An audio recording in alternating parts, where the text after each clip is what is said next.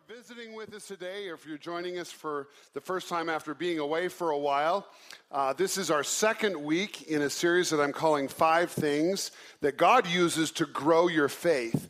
Last week I just gave you an overview on these 5 things, and we talked about what it would be like for all of us if we had perfect confidence and trust in God. And I shared with you the story of Victor Plymire, a missionary to China and Tibet, who spent 16 years ministering in the Far East before he made his first convert. Shortly after that, his wife and his infant son died of smallpox. And it was like this guy was just hammered on by life, and yet he never gave up his confidence and his trust in God. He was just this spiritual giant, and he was awesome. And you've probably known people like this. I've known people like this. And I think our usual reaction when we meet somebody that just has this extreme confidence in God is we usually want to give them a little more information about life, right? Thinking that maybe they'll behave a little more realistically if they just have a little bit more information. But at some point in our lives, we usually come to the place where we say, I wish I had that kind of faith. I wish I had the simple, childlike confidence in knowing that God was going to look out for my best interests. And last Sunday, if you were with us, it was an awesome day. And at the end of our teaching time together, I invited people to come forward and receive prayer who just wanted to take the first step of putting their faith and trust in God. And many of you have told me the stories of what God has been doing in your lives this week. Some of you, it's been a tough week, changing some things and putting your trust in God. Some of you have had big victories in your life. And I want to ask Elizabeth if you would come. Elizabeth shared with us in our first service. She came up to me during our greeting time in first service and said she was one of the ones that came up in the first service. And you had a really extraordinary experience, didn't you? Tell us a little bit about what made you leave your seat and come forward for prayer last Sunday. I have asthma. I've had asthma for 9 years. And in the past, I prayed that God would take it away, but nothing ever happened. And Sunday, I just really wanted to put all my faith and trust in God that He would take it away from me. And so Sunday, I got healed from my asthma. I go to 4 classes at the Ridge a week. And the first class, my asthma was fine, didn't act up at all. The second day at my classes, my lungs started burning a little bit, and I went away from my class, and I prayed that God would take Satan away and that He wouldn't be messing around with my mind, and instantly the burning in my lungs was gone. And I tossed my inhaler in the trash. And you're doing well. Yep, doing good. Haven't had any asthma attacks or anything like that. That is awesome. That is just awesome. Thank you, Elizabeth. I asked her to stay and share with us in this service because I think it's an incredible faith builder. This is what God does when we step out of our comfort zone and we just simply trust Him to do something extraordinary. And today, I'm going to push you a little bit farther, and I think God is going to continue doing some really extraordinary things in our lives. God is committed to growing our faith big. And listen, if you will let God grow your trust and your confidence in Him, your whole life is going to be different. Last week I shared with you 5 catalysts that God uses to grow our faith. And these aren't something that you're going to find in the Bible as a list, but these have been a result of Andy Stanley's ministry and his observations, and then a study that his team did to discover really what Christians have in common and what things God has used among so many of us to grow our faith. And I shared with you these 5 things, and just as a matter of review, and so that you know where we're going in the next few weeks, these are the 5 things that we're going to be talking about. The first one is practical teaching. And today I'm going to be sharing with you why you need to leverage practical teaching in your life to help your faith grow big. And then we'll be talking next week about providential relationships. These are the relationships that God brings to you. It's not a result of you going out and saying, I'm going to find a God relationship. But a lot of times it's just God putting somebody in your life. It's an intersection that changes everything. And then we'll be talking about private disciplines.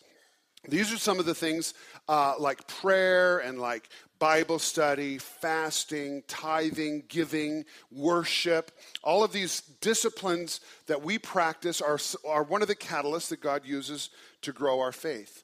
The fourth one is personal ministry. And I know lots of you have been in this place where somebody invited you to teach a Sunday school class or lead a small group or do something volunteering in church that was way out of your comfort zone.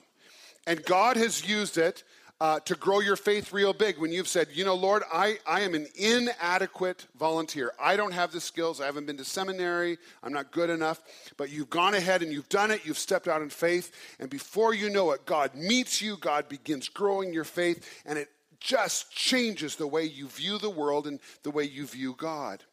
And then lastly, the last one we'll be talking about in a few weeks are pivotal circumstances. Pivotal circumstances.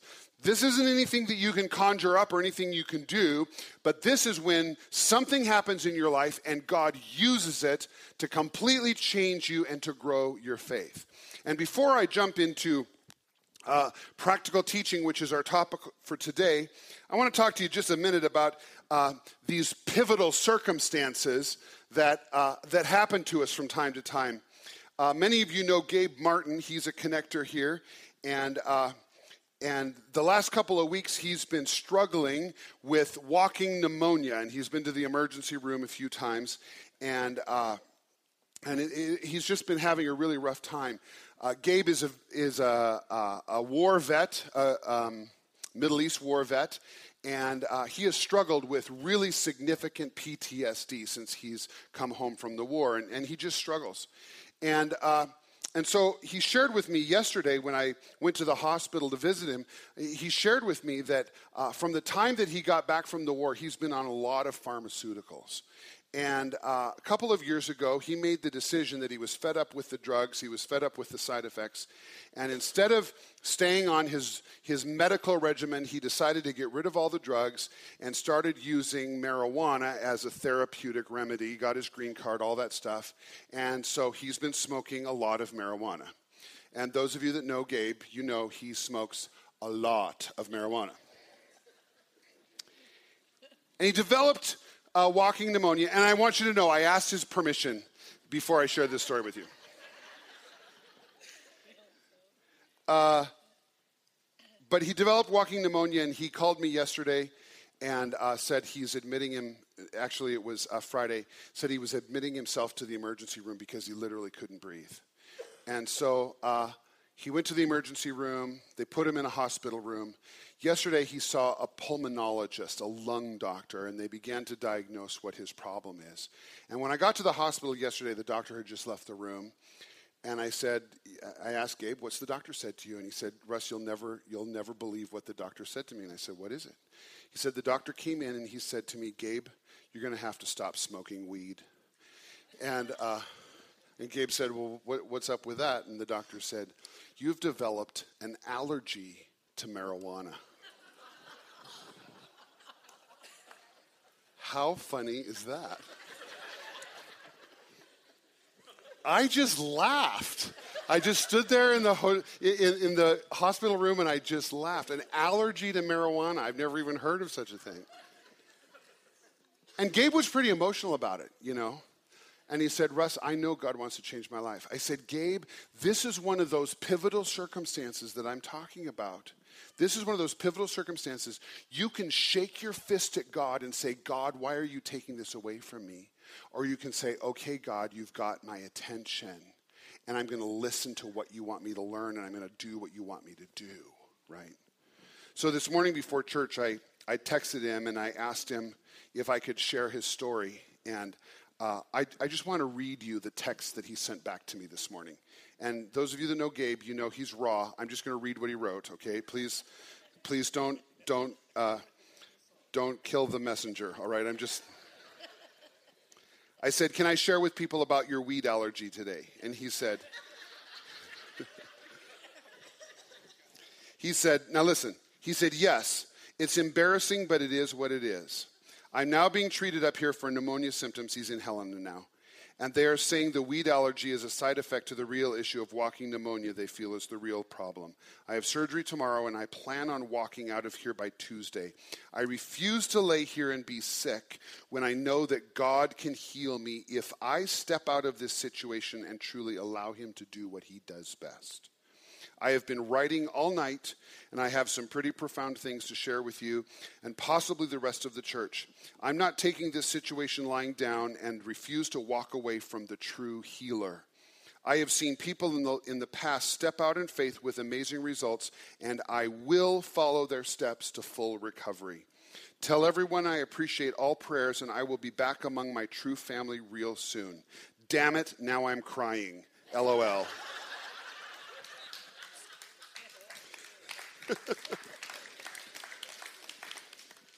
And then he says, thank you so much, Russ Michaels, for showing me the love of the Father when I have been unlovable at times.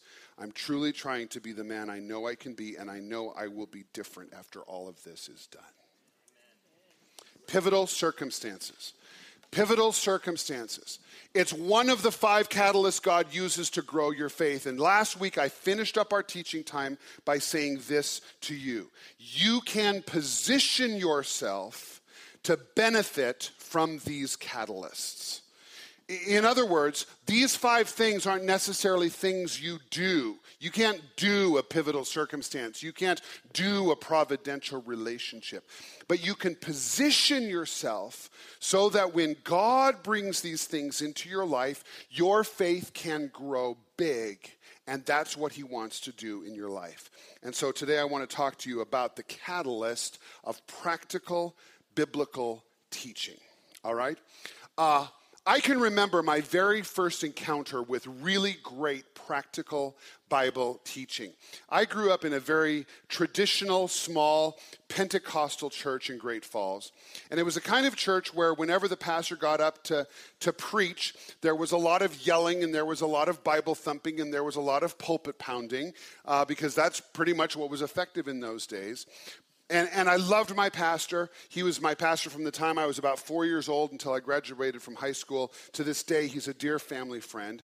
I do remember in high school and in junior high, I was a part of what was called a Bible quiz team. It was a program that our church had, and it was a competition thing where teenagers would memorize huge amounts of Bible, and then we would go to quiz meets. It was kind of like a Jeopardy game, but a little bit different. But we would go and we would have these quiz matches where they would ask you questions, and the first one to buzz in and give the correct answer would get a point, and it was a big competition thing. But I was memorizing all of this scripture, but there was absolutely no focus on application and learning to do what we were studying, right? So what Bible quiz did for me is it just fed into my competitiveness. And I would go to these games, to these meets, and I was just mean and sarcastic and cutthroat. And I can remember specific matches in which I knew that I had given the wrong answer, but I thought I could get the point on a technicality that one of the judges or officials had done. And I would fight to the death to get my point, even though I was wrong about what the Bible said. You see, for me, at that point in my life, it was just all about accumulating knowledge, right? And there had really not been any transformation in my life from what I was learning about the Bible. Now, fast forward to after I left home and I moved to Seattle. I enrolled in a Bible college out in Seattle. And for the first time, I attended a church in which the pastor was teaching the Bible for the purpose of helping people change their lives. And I'll never forget walking for the first time into Neighborhood Church in Bellevue. And Pastor Jack Roselle, I attended that church for several years during my Bible school years. And Pastor Jack Roselle changed my life because of the way he taught the Bible. And in those days, it was before we had computers and projectors and all this fancy stuff. I was just used to these traditional churches with a big giant pulpit and a huge Bible, And I walked into this church, and here's Pastor Jack, and he's got a screen. I'd never seen a screen in church before, and he had the latest technology. It was an overhead projector. It was awesome. And while he was teaching from the Bible, he would write on the overhead projector, and he would draw pictures or illustrations. And for me, it was like life-giving, because for the first time, he was connecting with me on my level, and I would walk out of that church with something I could do, something that was practical enough for me to change my life. It was from Pastor Jack Roselle that I learned how to pray. I had grown up in church. I'd had Sunday school teachers and pastors who had told me for years that you need to pray, you need to pray, you need to read your Bible, you need to pray. But Pastor Jack taught me how to pray, and he changed my life. A few years later, I was attending another church on the east side called Eastside Foursquare Church. Pastor Doug Murin was another one of those Bible teachers that was intensely practical. He was the first pastor that I really remember sitting under that used a lot of humor and sarcasm and snarkiness. We didn't know what snarkiness was then, but he was snarky. And it was a communication method that I connected to. And from Pastor Doug, I learned the value of the mission, and that Jesus was sending me out to help people reconnect with God. Pastor Doug Murin changed my life because his teaching was intensely practical. Instead of being knowledge-focused, the teaching of these men was application-focused. And I don't know exactly what your church experience was like. I know many of you, we've got lots of people that have come out of like Catholic churches and a bunch of Dutch Reformed Dutch Reformed people, right, around here. And lots of you have had different church experiences. Some of you, this is the only church you've known, and you think that everything that happens here is perfect, right? And I'm sorry that you're disillusioned, but whatever. But many of you have come from churches where it was all about knowledge, right? And you went through confirmation class and you memorized this and you memorized that, and at the end you put on a little white dress and you got to, you graduated or whatever you do. And it was all about what you know and could you test through the material. And here's my observation. The problem in the American church, in a large percentage of churches, is that there's a contentment to just cover the material. Do you know what I'm saying? There's a contentment to just get through the story, get through the lesson, just read it and be done with it. But listen, when Jesus taught, when Jesus opened up the Old Testament to teach, it was different. When Paul opened up the scriptures to teach, it was different. What was different? They taught for the purpose of application, not just knowledge. They taught for the purpose of application, not just knowledge. Now, if you've got a Bible with you today, or if you've got a fake Bible like mine, you can open it up to Matthew chapter 7, which is where we're going to camp out for a little while today. Matthew chapter 7. And we're going to read a part of the teaching of Jesus from the Gospel of Matthew. And while you're turning there, let me just give you a little background of about what we're going to be reading together. Matthew chapter 7 is part of a larger teaching of Jesus that's called the Sermon on the Mount. And if you've been in church for any length of time, or if you've read the New Testament, you've seen the Sermon on the Mount. It's 3 chapters in the book of Matthew, Matthew 5, Matthew 6, Matthew 7. It's one teaching on the part of Jesus, and he was teaching a large group of people, and it was focused on doing, not just knowing. And if I could summarize the whole Sermon on the Mount, it would probably be something like this. If you have big faith in God, here's what you need to do. All right? If I could just put my words into Jesus' mouth, he would say, if you have big faith in God, here's what you would do. And he painted lots of pictures about what this would look like. He was very practical. He was very specific. For instance, he said, if somebody asked you to walk with them for a mile, you should, you probably know this, go the extra mile. Walk 2 miles with them. Don't just do the minimum requirement, but go beyond the minimum requirement. That was Jesus' idea, nobody else's. That was what Jesus said. He said this, if somebody has wronged you, if you've been injured or something bad has happened to you, the Old Testament scriptures relied on a very common law of the Middle East that was called the lex talionis. The lex talionis was a law that said if somebody pokes your eye out, you may poke their eye out in return. It was called an eye for an eye or a tooth for a tooth. You've heard that, right? And it was a very important law because what would happen if you didn't have laws like this is, somebody would cause you to injure your finger. So in retaliation, you would chop their finger off. And then they would feel like you went too far. So they would chop your hand off. And then pretty soon somebody loses an arm and then somebody loses their head and somebody's dead, right? And that process of retaliation was totally destructive. And so Middle Eastern cultures, including the Jews, had this lex talionis rule that said if you lose an eye, you may take an eye in return. If you lose a tooth, you can take a tooth in return. Jesus said, you've heard that law, but what I'm going to say to you is don't take anything at all. Just let them off the hook. Forgive them. Totally revolutionary in the history of the world when Jesus taught on this. He went on to sexuality. And this is where it got really tough. Of course, all of his hearers knew the Old Testament teaching on sexuality, that anything outside of sex between a married man and a married woman was considered sin. And their culture was not unlike ours. Our culture, even our Christian culture, it's kind of like this. People ask me all the time, I want to know where the line is, right? Where's the line? I want to go to heaven, but I'm going to dance right up to that line, right? And I want to get away with everything I can get away with and still be a Christian. I want to go to heaven, so where's the line? Everybody's always asking me, where's the line? I'm sure Jesus had those same conversations. What was Jesus' response?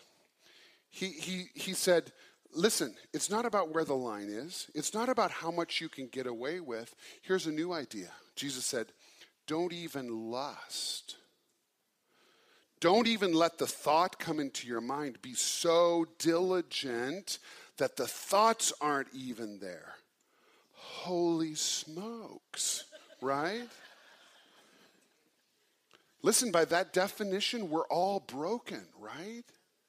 But Jesus wasn't about minimum requirement. Jesus was about let's take this thing and go with it to as far as we can. He taught on teaching, and of course the Jews knew all about tithing. They gave 10%. They were very vigilant about that.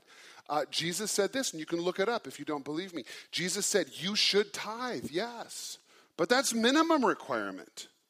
If you really want to have big faith in God, give as much as you can. For a lot of us, 10% is like, whoa, God wants me to do what? You've got to be kidding me. Jesus was saying that's minimum requirement. Give it all away. The people that he admired and pointed out to his followers were the little old lady that took her whole life savings and dumped it into the treasury pot. The whole thing. That was what Jesus was focused on. And he was telling his disciples in this Sermon on the Mount, this is what it looks like to have big faith. You can live your life by minimum requirements, or you can have big faith. God wants to grow your faith big. But it's all about applying what you learn. Now, here's the big idea that I want you to leave with today. And if you're taking notes, you can jot this down. Here's the big idea. It's what you do, not just what you know. It's what you do, not just what you know. All right, you got your Bible? Wave your Bible and your fake Bibles at me, all of you that are following along. All right, excellent. Here we go. Verse 24 in Matthew chapter 7. In case you don't have a Bible or a fake Bible, it is up on your screen. Here's what Jesus says. He's wrapping this teaching up, and he says, everyone then who hears these words of mine and does them. will be like a wise man who built his house on the rock. In other words, friends, if you want God to show up in your world, then you've got to do the things that Jesus has challenged us to do. But the problem here in our American culture is that we kind of grade ourselves on church attendance, right? We don't really grade ourselves on whether or not we're doing what Jesus has called us to do. We just grade ourselves on how often we go to church. Like if you go to church every Sunday for 3 or 4 months, then you get an A, right? Or if you only miss 1 or 2 a year, boy, you're doing really good. For some of you, you just come on Easter and Christmas, and because you're here in the middle of September, you're feeling really, really good about yourselves. And we grade ourselves on church attendance, but Jesus is saying, listen, it's not about that. It's about doing what I've called you to do. If you want your life to change, Jesus would say, it's a result of listening to practical teaching and then doing what you've been called to do. It's big faith. It's saying, Jesus, I trust you. Now listen, in my life, I've spent years learning all about nutrition, okay? I know all about paleo diets. I know the Atkins diet.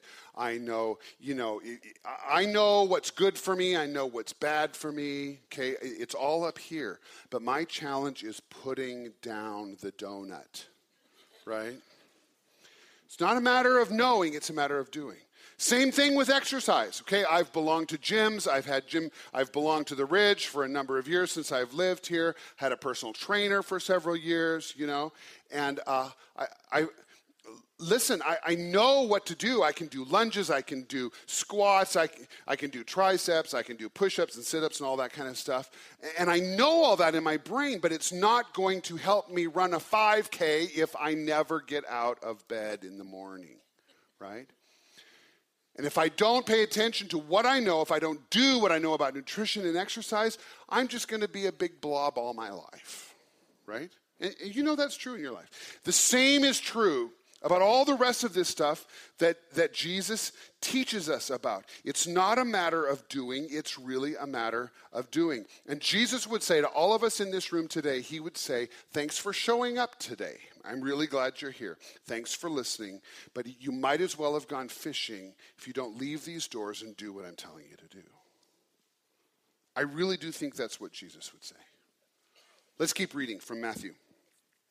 Verse 25. It says, the rain fell and the floods came and the winds blew and beat on the house. You remember that old Sunday school song? The rains fell down and the...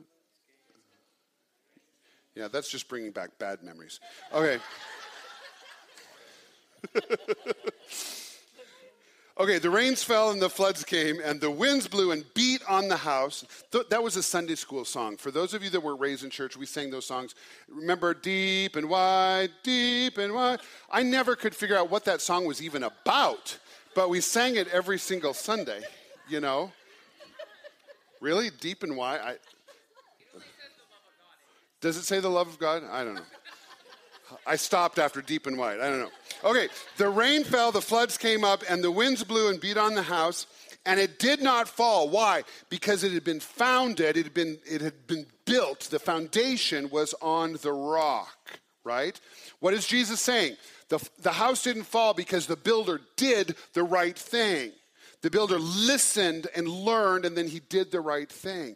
And now this is true about your relationships. It's true about your finances. It's true about your morals. You can come to church and you can sit in a chair every single week and you can absorb all this stuff. You can know all this stuff. But if you don't do it, it benefits you nada. Nothing. For God to show up in real and tangible ways in your life and in mine, you have to do what you learn. Now, let's see what Jesus says. Verse 26. Everyone who hears these words of mine and does not do them, who's he talking to here? People who just show up, right? Everyone who hears and does not do them will be like a foolish man who built his house on the sand. What's Jesus saying? He's saying you can have 100% church attendance, be here every single Sunday for a year, and still be a fool. Jesus' words, not mine. You can build a financial home, you can invest your money, you can save, you can do all these kinds of things, but if you don't follow the guidelines of God's word, it's not going to be blessed. You can build a dating life, you can build a family life, a marriage, whatever you want to build in your life, you can build these structures. But if it's not built based upon doing the clear instructions of God's word, when the storms come, you're going to have a disaster in your life. And someday you're going to wake up and you're going to say, God, how could this happen? I go to Connect Church. And the answer that Jesus is going to say to you is that attendance doesn't make a difference. Knowledge doesn't make a difference. Accumulating information doesn't make a difference. What makes a difference in your life, listen, is obedience. It's not about showing up. It's about doing what you hear when you're here. Verse 27, Jesus goes on. The rain fell, the floods came, the winds blew and beat against the house, and it fell. And great was the fall of it.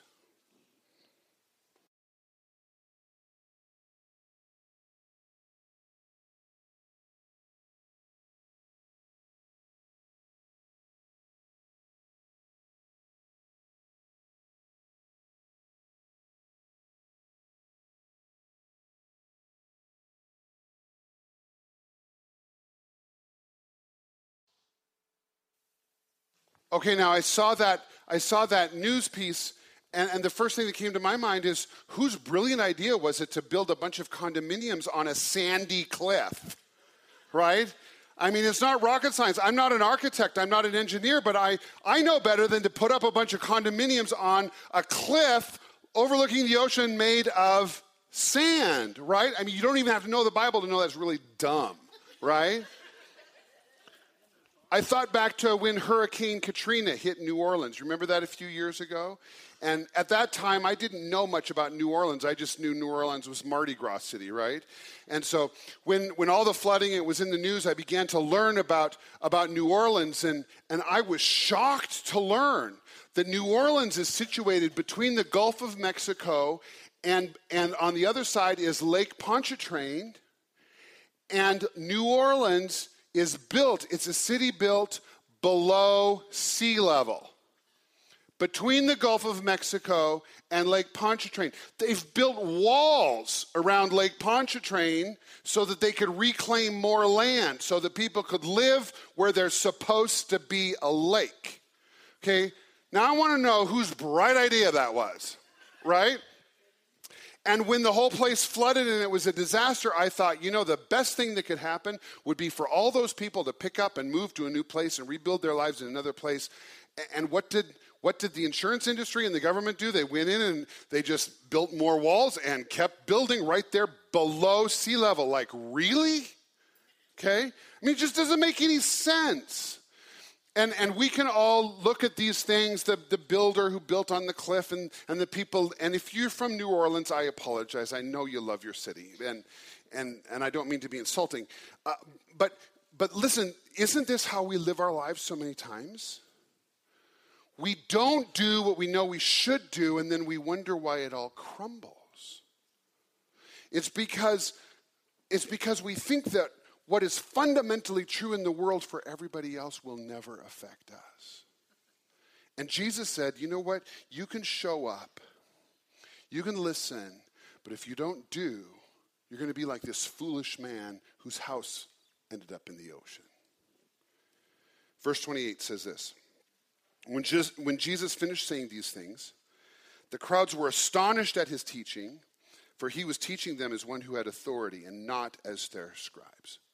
You see, the teachers of the law that the Jews were accustomed to hearing were all about knowledge. They were all about accumulating information.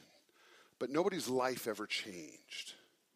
But God says to us today, when you express faith through obedience, I'm going to show up in big ways. When you walk out of your seat and come down to receive prayer, I'm going to show up and heal you of asthma.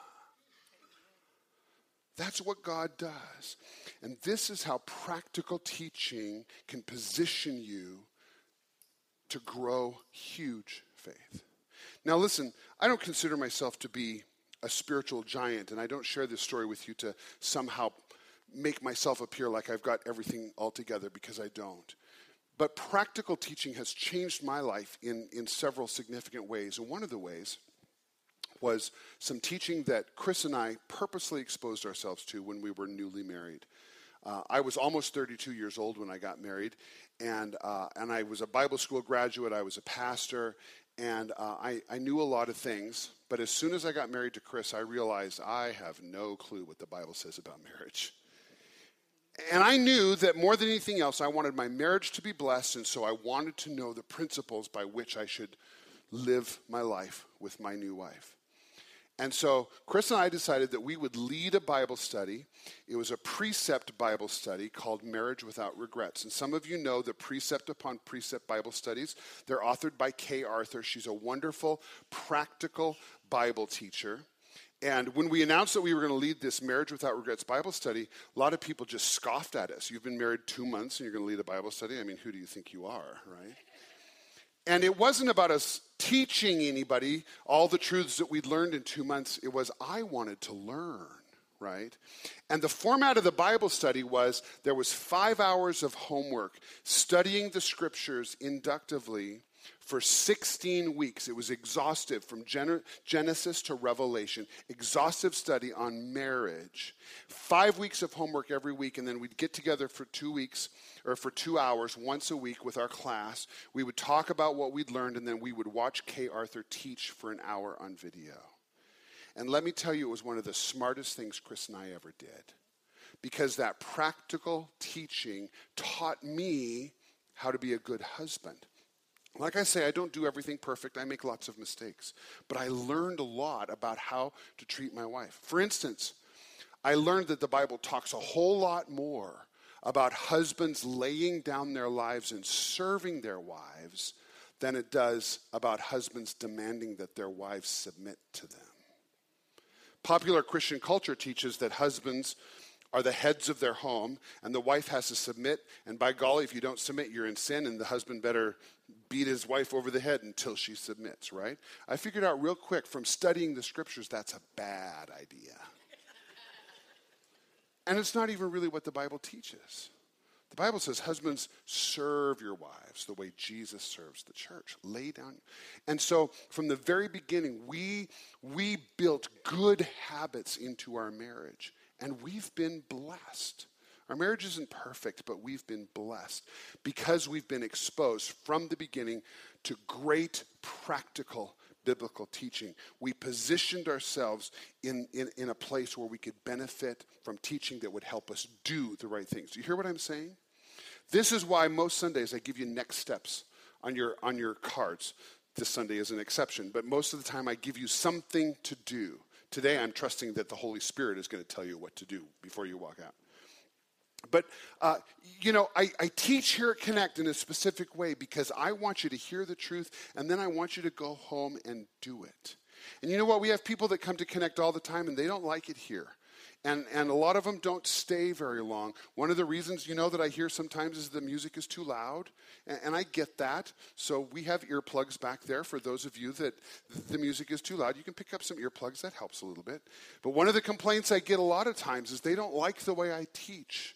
They think I'm irreverent. They think that I'm just too homey, or I'm not holy, and I don't take that position. And some people, they're looking for a church where everything is just quiet and silent and meditative and really comfortable. You know what? Anytime you open the Bible, it ought to make you squirm. Anytime you open the Bible, anytime you hear good Bible preaching, it ought to make you mad. It ought to stir something up in you. That's the way Jesus taught. Think about it. Do you know what it says in Luke chapter 4? It says that Jesus was teaching in the synagogue, and when the people heard his teaching, they were filled with wrath. Okay? They weren't just a little annoyed. They were full of wrath. And it says they rose up, drove him out of the town, and brought him to the brow of the hill on which their town was built so that they could throw him down the cliff. I hope, friends, listen, I hope you get mad at me most Sundays. I hope that I make you so uncomfortable. I hope that something that I teach makes you so angry or fills you with guilt or makes you feel shameful or makes you angry. Something that's going to motivate you to walk out of here a changed person. And you know, one of my axioms, I say it all the time, no guilt, just love, right? But sometimes the scriptures are going to make you feel guilty. And I say, bring it. Because when we feel guilt, it's one of the catalysts that's going to make us walk out into the world and live our lives differently. They motivate us. And friends, you need to be in an environment where the Bible disturbs you. You need to be in that environment where the Bible disturbs you. I love it when people come up to me after I'm done teaching and say, Pastor Russ, you were wrong, and I'm going to show you why. I say, listen, let's open our Bibles together. Let's find out what it says. I love it. I love it when people get stirred up. Amy Fiel is sitting right down here, and I asked her if I could use her as an example this morning. And lots of you know Amy. She's been with us for quite a long time. She's a connector. And those of you that know Amy, you know that she loves to laugh. She loves to be the life of the party. And anytime she's around, we just have a really good time. But what you probably don't know about Amy is she's got this huge bubble. I talk about bubbles sometimes. Amy's bubble is giant, right? And although Amy has a great sense of humor and she's the life of the party a lot of times, what I know that a lot of you probably don't know is really inside, Amy is an introvert. She's not an extrovert. She's very much an introvert. And a few weeks ago when I was teaching on our core values at Connect Church, one of the values that I was teaching on was relationships. Some of you were here, you remember that talk. And I shared with you that at Connect we want nobody to be nameless and faceless. We want people to feel loved. We want people to feel cared about. And we need to work together as a church to make sure that everyone is loved and touched and felt like they're part of a church family. And I was very passionate that Sunday. Amy was living with me and Chris at the time, and we got home that afternoon, and Amy was sitting at the breakfast bar. And she looked at me, and she raised one eyebrow, and she said, "That little speech of yours surely generated a lot of friendliness." She didn't like what I stirred up on that Sunday, because she's got a bubble. She's got a bubble, and she's an introvert. And when people she didn't know came up and were hugging her and touching her and saying, "My name is Dave," and she's like, "I don't care if your name is Dave." And she didn't like it, right? And you know what? When we got home and we started talking about it, I didn't apologize to Amy. I said, "Good." Because God is using that as a catalyst to grow you, Amy. And for all of us, for each one of us, it's something different each Sunday. But read the book of Acts. Read the Gospels. Paul got people all worked up. Jesus got people all worked up. And sometimes when I teach, friends, you're going to get mad at me, and that's just where you need to be. Why? Because obedience is the intersection of your faith and God's faithfulness. When you obey, no matter how difficult it is, you're going to find that God meets you right there with his faithfulness, and your faith, your trust in God is going to grow big, real big. And I don't know what it is for you. Maybe God is calling you to step out of your comfort zone and start giving generously. Maybe today God is saying to you, some of you, you know what? Your sexual relationships are outside of God's boundaries. And some of you today are going to say, you know what? I have to take a step of faith. And I'm going to try to meet God at that intersection, right? You know what you're going to find? Those of you that aren't keeping your sexuality inside of the boundaries of God's word, you know what you're going to find? You're going to find that when you meet God at that intersection, that even though you think that if you don't have sex on a regular basis, that things aren't going to explode or fall off, your head isn't going to erupt, okay? We've been sold a bill of goods in our culture about sexuality, that we've got to have it, and if I don't have it all the time, I'm going to die. It's not true. Step out in faith and be obedient to what God says, and he's going to meet you there, and you're going to find out something good is going to happen to you. Whether it's your morals, or it's your marriage, or it's your finances, or whatever it is, the way you raise your kids, whatever it is for you, God is going to meet you, and he's going to be faithful, and you're going to see your faith grow big. But how do you get there? It comes when you're in an environment where you're exposed to practical teaching. And then you go out of here and you apply it. If you don't, Jesus says, you're like the person that built the condominiums on the sandy cliff. Matthew 7:24, let me read it one more time. Everyone then who hears these words of mine and does them will be like a wise man who built his house on the rock. Will you put your things aside?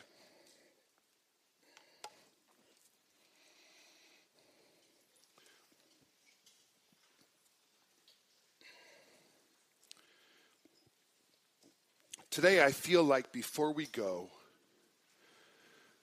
many of us today just need to do something practical as a first step towards saying, God, I'm going to obey you in a specific area of my life. And last week I had many of you come forward for prayer, and it was a powerful, significant time. Today I'm not going to do that. I'm going to do something a little bit differently. But today, if you have had this nagging feeling in the pit of your stomach or in your heart or your mind, and you've heard this voice saying, you need to change this, or you need to do this, whatever it is for you, if that's going through your mind today, some of you probably just have this queasy feeling in your gut. I would venture to say that's the Holy Spirit speaking to you. And he's saying, listen, I need you to do something. It's time for you to stop just relying on knowledge and faith and your confession of salvation. It's time for you to be blessed by doing. If that's you, then I want to ask you this morning to participate by doing what I'm going to ask you to do. So to begin with, could I just have everybody close your eyes all over this room? I want to give everyone as much privacy as we can. But if it's time for you to do what God is calling you to do, I want to pray for you, but I want to ask you to stand quietly right where you are. I'm not going to make you move or call you forward, but you know that you have to do something. First step today, stand so that I can pray for you. Okay, people are already standing all over the room. And I just want to pray very specifically for everybody that is feeling the Holy Spirit call them to do something. Thank you. People are still standing. I know for some of us it's tough. But you're moving towards that intersection where God's faithfulness is going to grab you. He's not going to let you fall. He's not going to let you fail. Anybody else before I pray? Thank you. Thank you. Still standing. This is awesome. Nobody looking around, please. Lord Jesus Christ, thank you for the courage of these 40 or so people who have stood in this room to say, Jesus, I'm taking the first step of obedience by standing to signify, yes, I'm going to do it. For those of us that are standing today, Lord, it's not about head knowledge anymore. It's not just about church attendance anymore. Today we're saying, I'm going to take action. And I know, Jesus, that when we walk out of this room, we're going to hear lots of voices saying that was just the emotion of a moment. It was, you don't really have to do it. We're going to be confronted with the fear and the uncertainty of moving into new territory. Jesus, I want to pray right now for every person standing, Jesus, that you will change our intentions, change our hearts, help us to love obedience instead of loving complacency. Help us to love righteousness instead of loving sin. And Jesus, change us and empower us by the Holy Spirit to do exactly what you're calling us to do in this moment. Every one of us has an image in our head or a word on our lips that we know what you're asking us to do. Now, Jesus, help us to walk out of this room changed and ready to obey. Now, while your eyes are still closed, I want to ask everybody in the room, please stand with me. Everybody in the room, please stand. And Jesus, for all of us today who have heard this message, I want to pray, God, that you will help us to grow big faith. Lord, help us to be faithful to position ourselves into places where we receive great practical teaching. And Lord, help us not to be accumulators of just knowledge, but help us, Lord, to be people who do what you call us to do. And we pray this in the strong name of Jesus. Amen.